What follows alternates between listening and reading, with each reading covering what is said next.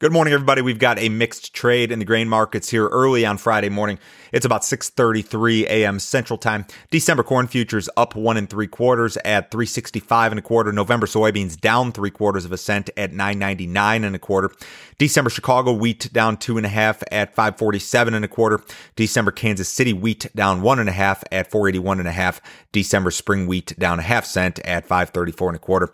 U.S. Corn Belt is going to remain mostly dry here really during the next 2 weeks. Your 7-day precip forecast offering only light rains for parts of Missouri, Illinois, and Indiana. Most other areas are going to be very much on the dry side. This is going to continue into the 6 to 10 day period. Those maps offering odds of below normal rainfall and below normal temperatures as well. So U.S. row crop harvest certainly has a nice window here, has the potential to move along quickly. We'll probably see some of that confirmed in Monday's crop progress report from USDA.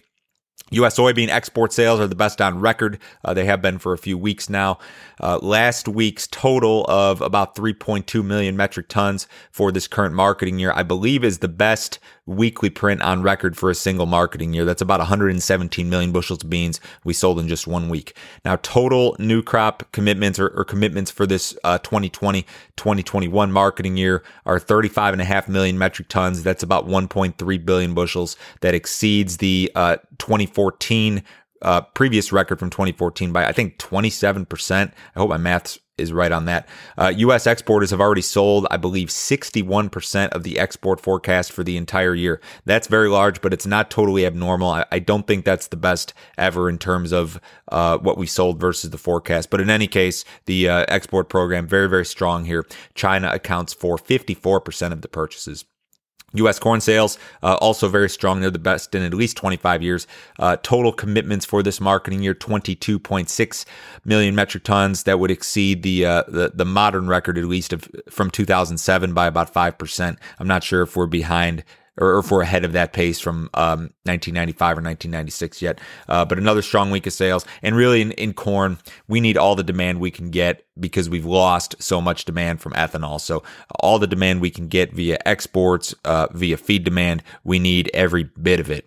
Fund traders are still very heavily long the soybean market. Private groups estimating that funds were still net long about 200,000 contracts of beans at yesterday's close, despite some selling pressure this week. So you've still got a big net long here. The fund long peaked at about 235,000 contracts last week, so they've peeled back 35,000 essentially.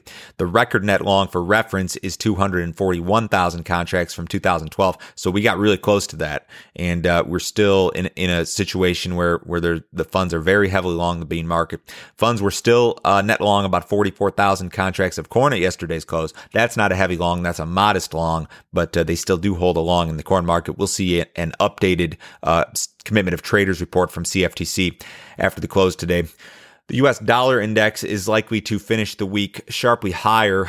The most well-followed version of that index is up about 1.8% on the week as of this morning's trade. And this could be, depending on how you read the charts, this could be kind of an upside breakout on the weekly chart. And a strong dollar, of course, is typically seen as being a negative factor for any commodity priced in U.S. dollars.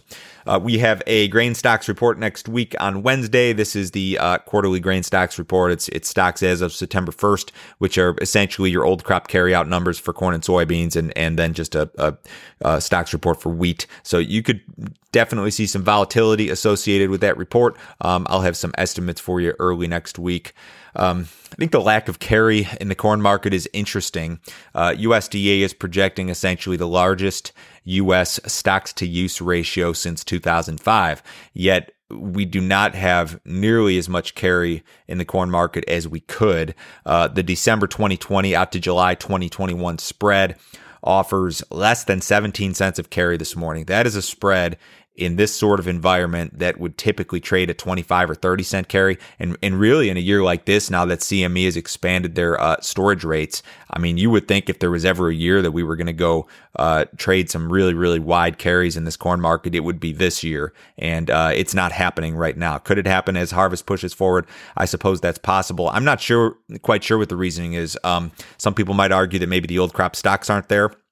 Some people might argue that there is a lack of farmers selling here for new crop. I've talked about how farmers, I think, are going to sell the beans and store the corn. So there's a lot of potential reasons. We'll never know exactly why, and maybe they do put some more carry in this thing. But it's kind of interesting when you consider the implications here.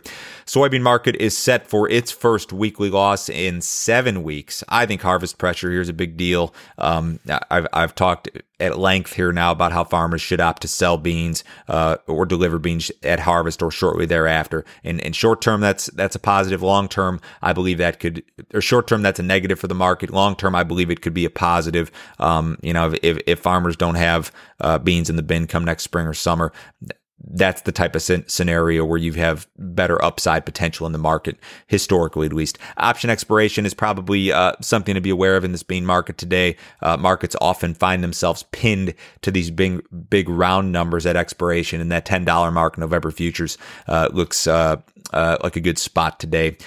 Wheat futures have had a tough time despite or without strong row crop prices this week, I should say. Kansas City wheat futures posted some fresh multi-month highs on just Sunday night, and they've lost, 25 or 30 cents since then. So it's been kind of an ugly deal here this week.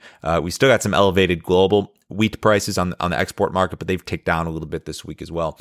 Cattle futures were higher yesterday. We've got a cattle on feed report after the close today, so be prepared for a little bit of volatility come early next week. Cash cattle's been 103 to 105 this week. Ahead of the cash open, the Dow Jones is down 180 points. The S&P's down 17. Bonds down a little bit. U.S. dollars higher.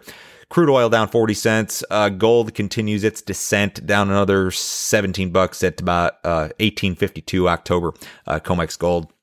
If you'd like some more information, visit my website, www.standardgrain.com. Go to that website, click on Grain Marketing Plan. If you'd like to know when, how, and specifically I am pricing corn, soybeans, and wheat throughout the year, broken down by crop year, by percentage. Sign up for that subscription service, $49 a month. Cancel it anytime. No other obligation. Very easy to follow. That email is a nice, quick 5-minute read in the morning. Everyone have a great weekend. I will talk to you on Monday.